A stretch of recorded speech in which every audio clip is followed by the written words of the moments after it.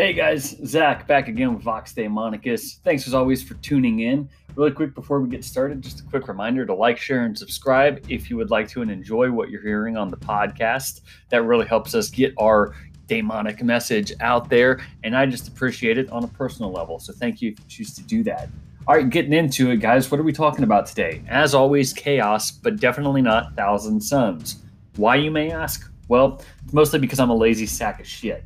And I honestly just did not have time to do my due diligence. Definitely interested in having conversations around Thousand Suns because some of the stuff that I've seen about them makes the new book look really interesting. And definitely want to engage and have some conversations with Thousand Suns players. So hit me up on Facebook if that describes you. And I guess I should be a little bit more specific. If you being a competitive player that plays Thousand Suns, if that describes you, hit me up. We'd love to have you on the show. I will admit that I do have a little bit of FOMO, of course, that being fear of missing out over the new Thousand Suns. We knew this was going to happen when I sold my Thousand Suns, and so here we are getting my just desserts.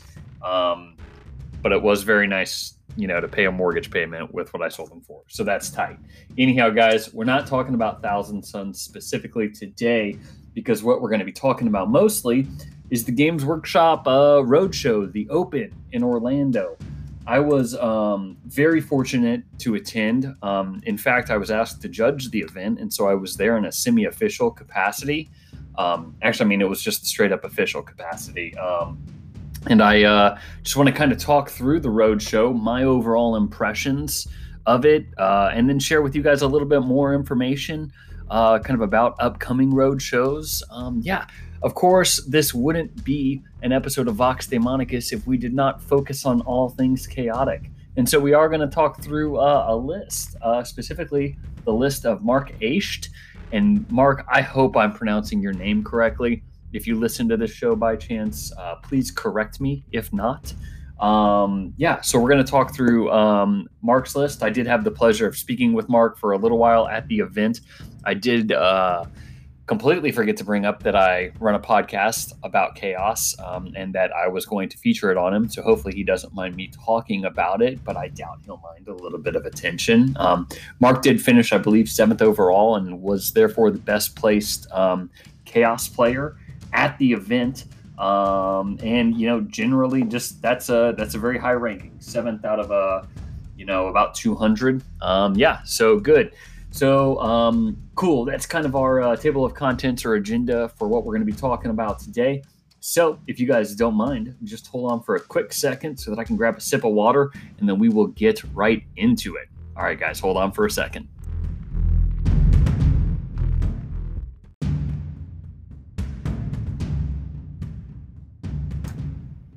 Okay, back from getting a sip of water. Appreciate the indulgence. Let's talk about the GW Open in Orlando. Like I said just a second ago, I was fortunate enough to be offered the opportunity to judge at the event. I was one of, I want to say 5 or 6 judges.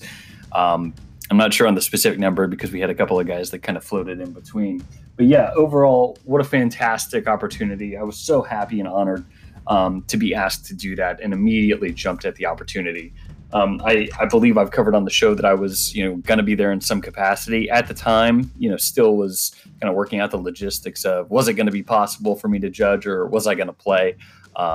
Clearly I was going to be there either way, and just got to do it in this capacity. And you know what, I'll be honest with you guys, this was my first major. And so, judging at my first major is pretty interesting and a little bit outside of the norm, but, I think it really worked out. And we're going to get into it, but I'll say right out from the gate that I think that this has set the standard for what major events should be, at least in my mind, even as a relatively newcomer to the major scene. So yeah, let's talk about this. Judges, obviously it was myself. Rob Hawkins was also in attendance as a judge. I've talked about Rob, and he'll definitely be on the show here in the next couple of months as he is a top-rated Daemons player. We had the local judges, of course, that being Rob and myself. Then we also had a few judges that were a little bit more familiar with the Nova format, specifically Curtis and, of course, Mike Brandt, who is the head of community and events for Games Workshop and also the founder of Nova. obviously there we kind of followed a Nova format with Mike at the head of things.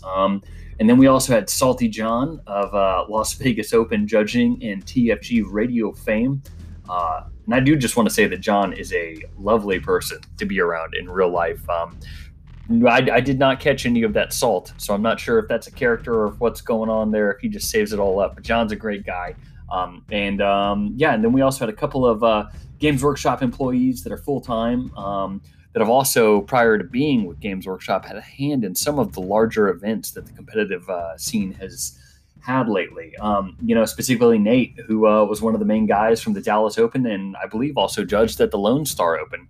So overall, myself excluded, kind of a murderer's row or a dream team of judges is who we had. Like I said, pulled across the map to Florida. We had guys from California, Texas, and of course, Florida to represent kind of the three major areas of the meta, in my opinion, at least. And also, that really was great in that it gave us three different judging philosophies that we could all kind of meld. And I think personally made me a much better TO and judge. Great. So, that was who we had there in an official capacity, along with, a few other Games Workshop folks doing stuff like running the store and just general event support. Started out on Friday morning, bright and early, 8:30 showtime, 9:30 dice. We had 196 players at round one. I believe our capacity was closer to 254. But unfortunately, Delta is a thing, and people need to do what they feel is best for their safety. And so we only had 196 roll dice in that first round. And just like any other tournament, we dropped a couple of people here and there throughout the course of the rounds, due to just life happening or not wanting to play anymore, or this, that, and the other, whatever reason. I think by our seventh round on Sunday, which was after the best overall cutoff, which I'll talk about here in a little bit, I think we still had about 120 players playing. So about a third of the field, decided to drop when it, quote unquote, didn't matter anymore. What I mean by that was the first 6 games that we played, so Friday and Saturday's games, were what mattered for your best overall score, which was also combined, your record and your battle points, that was combined with how you did on paint. So those were just the two things that combined for your best overall, and people did drop. Of course, we had 2 more games on Sunday, and unlike other events, you didn't have to pay an extra fee to be in those 2 games. That was included in your entry fee, and those 2 games did also count for your overall major score. Of course, this was a major, like I've said about 15 times in the last couple of minutes, and it's going to count for ITC points. So those 2 games there counted, and people that stuck around are going to have much higher ITC scores than the people that dropped. Cool. So to kind of break things down, of course, Mr. Cannon Biggs out of Miami playing Admech, he won our best overall. He had a really fantastically painted army. He did lose a couple of games, but with the way that scoring works out in the GW events, you can lose 1 or 2 games and then still win overall. Specifically because paint counts for about half of your score. I'm going to get into that here in a little bit. We'll talk about paint. But overall, big congrats out to Cannon, to Mr. Biggs, who has a great name, by the way. He's also an absolute gentleman. I've mentioned a couple of times that I'm in Brohammer. After the event, all the guys from Miami were kind of giving... all the guys in Brohammer were giving the dudes down in Miami a bunch of shit for not letting us know about Cannon, because a lot of us just hadn't talked to Cannon yet, and it was a real pleasure to meet him, because he's definitely one of those pillars of the hobby, and we're happy that he's kind of out there and has done well. Of course, Mr. Richard Siegler, the machine, the unfeeling machine, has won best general. He went undefeated for the weekend, beating John Lennon out, who did come in second. Beat him out on stream at the top table in the final round. Jack Harpster came in third, I believe, and then Steve Tremble rounded out the top 4. Quick note, Jack Harpster did actually receive the Battle Master Award, which was the highest overall battle points. He doesn't, of course, get to engrave his name on those hammers, which are called the Eternal Awards. That's going to go, I believe, to Cannon and Richard for their big wins. But hey, Battle Master is a pretty cool thing thing to win. And hey, shout out to Steve Trimble, a good buddy of mine. He lived here in Jacksonville for a little while. I believe he lives out in Washington or Oregon now as part of his military service. He's a great dude, and good to see him doing well. So congratulations to the top 4 and really to everyone. And a special shout out, of course, Best Painted went to my good buddy Jake Thayer. I don't think I've shared pictures of his display board, but of course, Jacob is in fact a filthy Xenos Orcs player, but he makes it a lot of fun, similar to a lot of the Orcs players. He has it's probably a 2 or 3 foot tall display board called the Daka Shack. And it's just kind of hard to put into words, but it's almost like a water tower built into the side of a mountain with just a bunch of orcs crawling all over it. He's got a big neon sign that says Daka Shack, and there's all kinds of crazy cool shit going on. Very much the kind of rickety, ramshackle type stuff that you would expect from an orc player. And Jake really personifies that. So big shout out to him. He's been making the rounds in the competitive circuit down here in Florida and across the Southeast this year, winning a lot of awards for paint, so look out for him. And check out him and his team. They call themselves the Hobby Goblins. I've mentioned Dan Cardona before on the show, and I've also mentioned Rob Hawkins. They roll around with that crew. And we here at Vox Daemonicus love our good buddies in Hobby Goblins, and it's great to see them doing well and really, being rewarded and recognized throughout the hobby for the hard work and the good work that they do. So again, big shout out, big congratulations, not only to Jacob Thayer, but also to all our good friends over at the Hobby Goblins for that recognition that they're getting. On that note, I do want to talk about paint. I'm not going to go too specifically into the rubric that we used because I don't want to reveal too much, but suffice it to say that paint is extremely important at these Games Workshop events. Of course, Games Workshop, does intend these to be a celebration of the hobby as a whole. And so excelling in both your competitive play and the work that you do before the tournament in painting and preparing your army will be very rewarding. Again, not to go into the details, but if a person with a poor paint job shows up and even wins out all 8 games, they're not going to win best overall. It's mathematically impossible. One thing I have seen online, people are a little bit salty after the event because there were a couple of non-battle ready armies in attendance. First of all, I think it's a little bit shitty to judge other people for what they brought. Battle ready is the standard, and Games Workshop very thoughtfully, more than a year ago when they wrote out 9th edition, put in punishment inherent to the game for not having your army battle ready.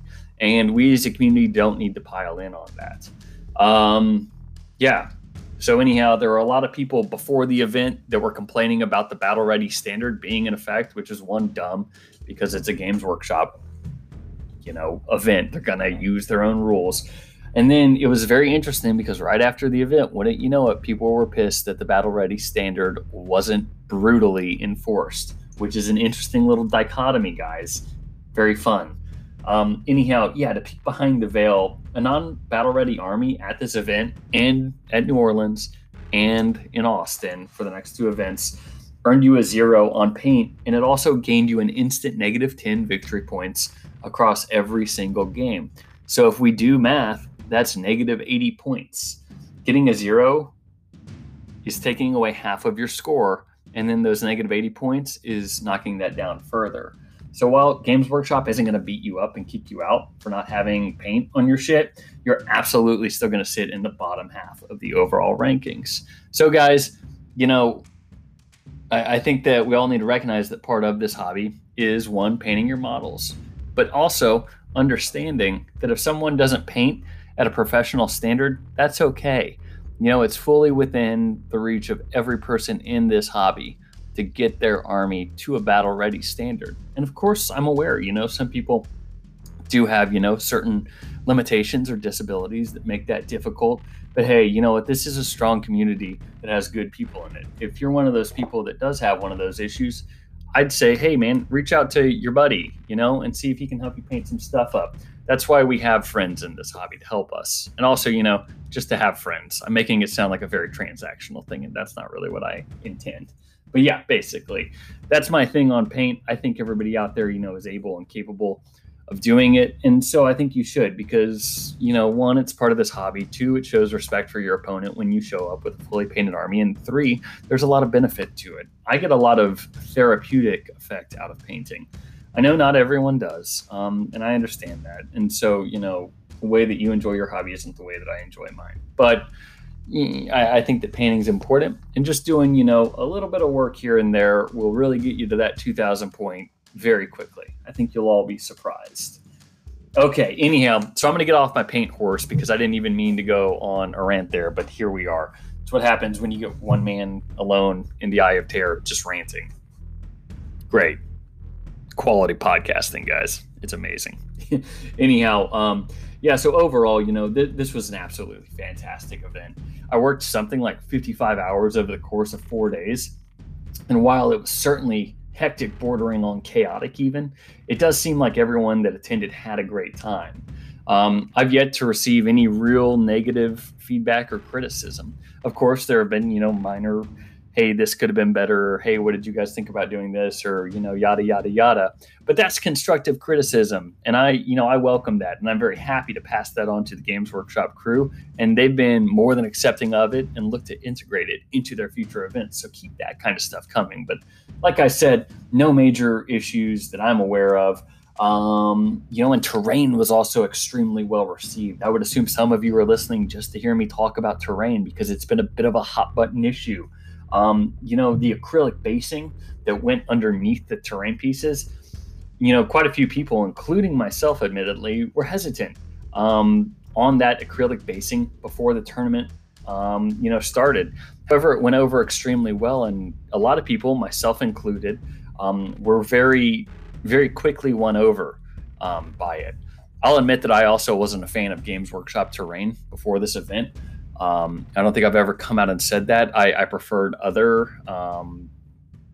providers. However, after this event and spending as much time as I did around Games Workshop terrain, I was completely sold, especially with those acrylic bases, adding to the overall footprint of terrain. I can't tell you how well that really worked for ensuring we had appropriate amounts of obscuring terrain, and then how easy that also made, just rearranging tables, because we did shift table layouts the night or evening of day one. So anyhow, big fan of the terrain.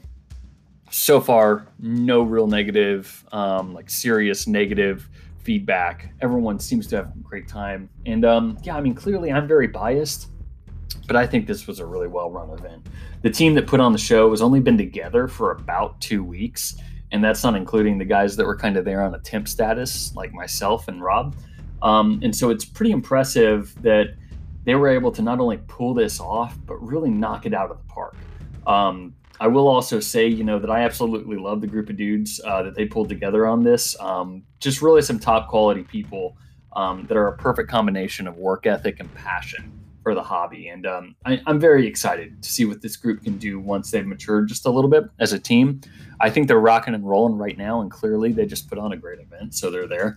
But, every team and every group of people, needs a little chance to mature and kind of grow into themselves. And I think here in, a couple of weeks or months, once they've had that opportunity to do that and put on another event, we're going to see some truly great things out of the Games Workshop North American events team.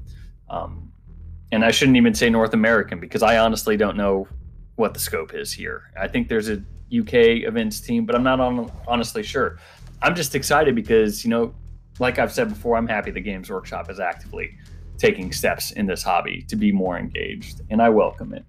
And, that's been justified and reinforced by what I saw this weekend from Games Workshop employees. And so I'm very happy that this is the team that we've been provided, and is going to keep delivering quality events to this community that I cherish. Anyhow, I will say that I have been asked to attend the New Orleans and Austin Opens as a judge. And I can confidently say that, if things work out from a logistical point of view with work and time off and, just life in general, I'm definitely going to be there. Like I said, I had a shitload of fun, even though I worked my tail off. It was just fun doing it. All right, cool. Well, that's it. That went way longer than I expected, but clearly I'm very passionate and had a great time about the event in Orlando. And, I hope that if you guys are geographically close, or even if you're not and it's feasible, I'd really love to meet you guys at the New Orleans event or the Austin event. Or hey, come down to Florida for an event that I'm playing, or Georgia, or wherever. I don't care. I just like to meet you guys because I love this community. That's the whole reason that we're here doing this podcast. All right, anyhow, been running my suck for about 17 minutes now.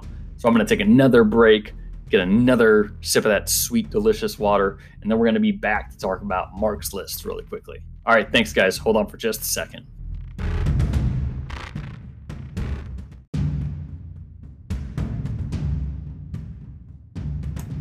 All right, and we are back from my water/ad break. Thank you for hanging out with me. We're going to talk about some motherfucking chaos now. I appreciate you guys sticking around while I ranted about the Games Workshop event. Like I said, clearly passionate, clearly not rung in by a second host. Maybe we should change that. Who knows? All right, guys. So, like I said, Mark Aescht, or Aescht. Again, Mark, I'm sorry I'm butchering your name. I just sent you a friend request. Add me and we can talk. And I can correct. And maybe you'll be on the show to tell me about your list. Who knows? We'll find out. Like I said, Mark took 7th place overall, which, is a princely finish when you consider that it was a 196 player event when we started, and who came in ahead of him. I mean, we're looking at some of the top guys in Warhammer 40,000 right now. So yeah, Mark did great. And he did it with chaos. And so he is our prince for the day. So in his list, let's talk about it. We have your man, the one, the only, the man, the myth, the legend, the demon prince, the first demon. He's got other names. I'm rambling. Be'lakor. Be'lakor was in the list, of course. He was in a Tzeentch detachment, which I'm going to talk about a little bit later on. And in that Tzeentch detachment, he also had the Lord of Change, the well-known unkillable chicken, of course. And then 10 brimstone whores that were just kind of hanging out there, sucking up that sweet little troop spot in that patrol detachment. And then 8 flamers split into a 5-man and a 3-man. Oh, yeah, and he also had your standard issue Squad of Furies for all those Retrieve Octarius datas that they were going to do. Then it looks like we've got an Undivided detachment. The Undivided detachment has a Contorted Epitome and an Exalted Keeper of Secrets, along with 10 Demonettes, so clearly a patrol. I'm honestly not sure why this is an Undivided detachment. Everything in it is Mark of Slaanesh. So maybe there's a Galactic Brain type thing that I'm not really thinking of here, or it could have just been an issue with his list. Fortunately, it wouldn't really matter because he does have a Slaanesh Patrol detachment right after that with 2 Exalted Keepers and 10 Demonettes. So most likely with the size of the base of those 2 Exalted Keepers in the Slaanesh detachment and their auras, the advance and charge that he was clearly going for with that detachment wouldn't have been an issue. I'd be interested to talk to Mark about that and see if that was just kind of an issue with how he formatted his list and forgot to press a button in Battlescribe or what happened there. Or, hey, you know what? Maybe he's a lot smarter than I am. He's done better at a major than I've ever done, so it's a distinct possibility. So overall, pretty simple list. Clearly it punches you directly in your goddamn face, which is what I like about it, because if you guys haven't figured it out, I like lists that hit hard. Everything in this list, with the exception of the chicken, is advance and charge from that Slaanesh Loki or Loci that I mentioned. And we do have some shenanigans tossed into Be'lakor from that Tzeentch Locus. It is Locus, isn't it? Because Locus is singular and Loci is plural. Today you learned. Didn't know you were coming to the grammar podcast, didn't you, motherfucker? Good. Well, now you're here. Anyhow, Tzeentch Locus, back on topic. So the Tzeentch Locus, it's like Locus of Trickery or something like that. And basically, at the beginning of your fight phase, and of course, I'll say that it only affects units within 6 of a Tzeentch detachment character, just like the other Loci. You basically roll 2 dice at the beginning of the fight phase, and you discard the highest one. So if you roll a 3 and a 6, you discard that 6. However, that 3 means that every unmodified 3 that your opponent rolls to hit in the fight phase does not hit. So when you think about Be'lakor, who is -1 to hit inherently, I think that might just be in shooting, though. I could look it up, but I'm a shithead and won't. Anyhow, no rerolls against him, -1 to wound, and now we're just tossing out 16% of your hit rolls. That's a pretty big little fuck game that you're playing with your opponent's dice. I think it's criminally underrated.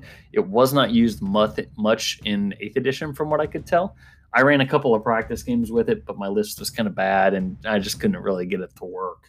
But it's really a hilariously janky thing on Be'lakor when you consider all the other different buffs and things that he inherently has on his data sheet.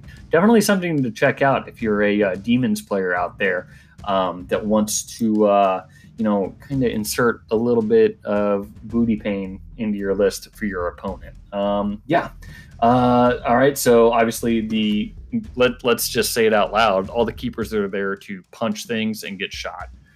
And they punch things very good. The mirror, that's kind of there to prevent things from falling back, of course, and giving you a couple more casts. Like I mentioned earlier, we've got our requisite squad of Tzeentch Furies. They're there to do actions, just like they kind of always do. Same with the Demonettes. I would assume that he's got him here for actions, objective holding, and then just general screening duty. And again, kind of same with the Brimstones.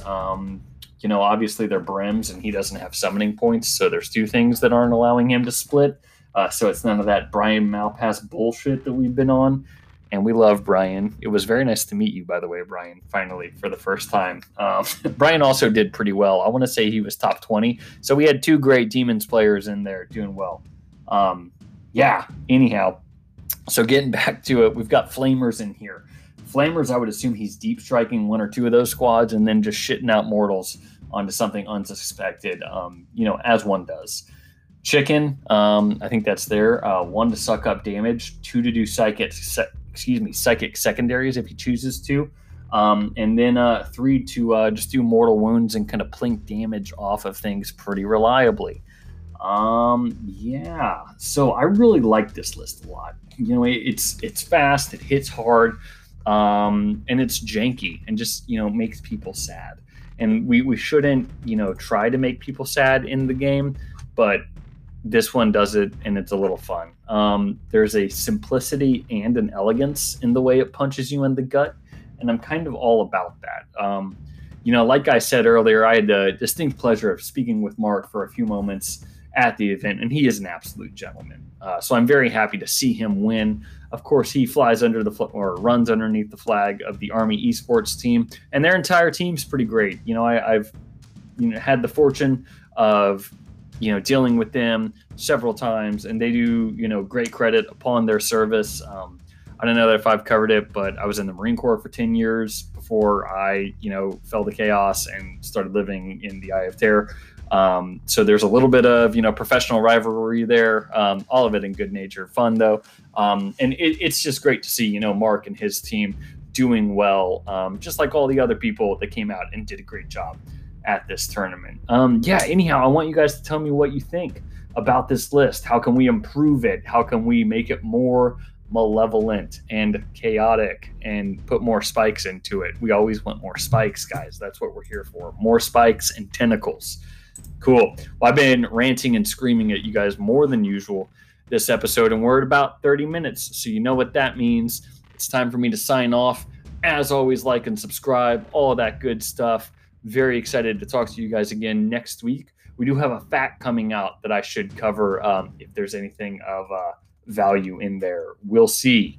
Great, guys. Appreciate it, and we'll talk to you later. Bye.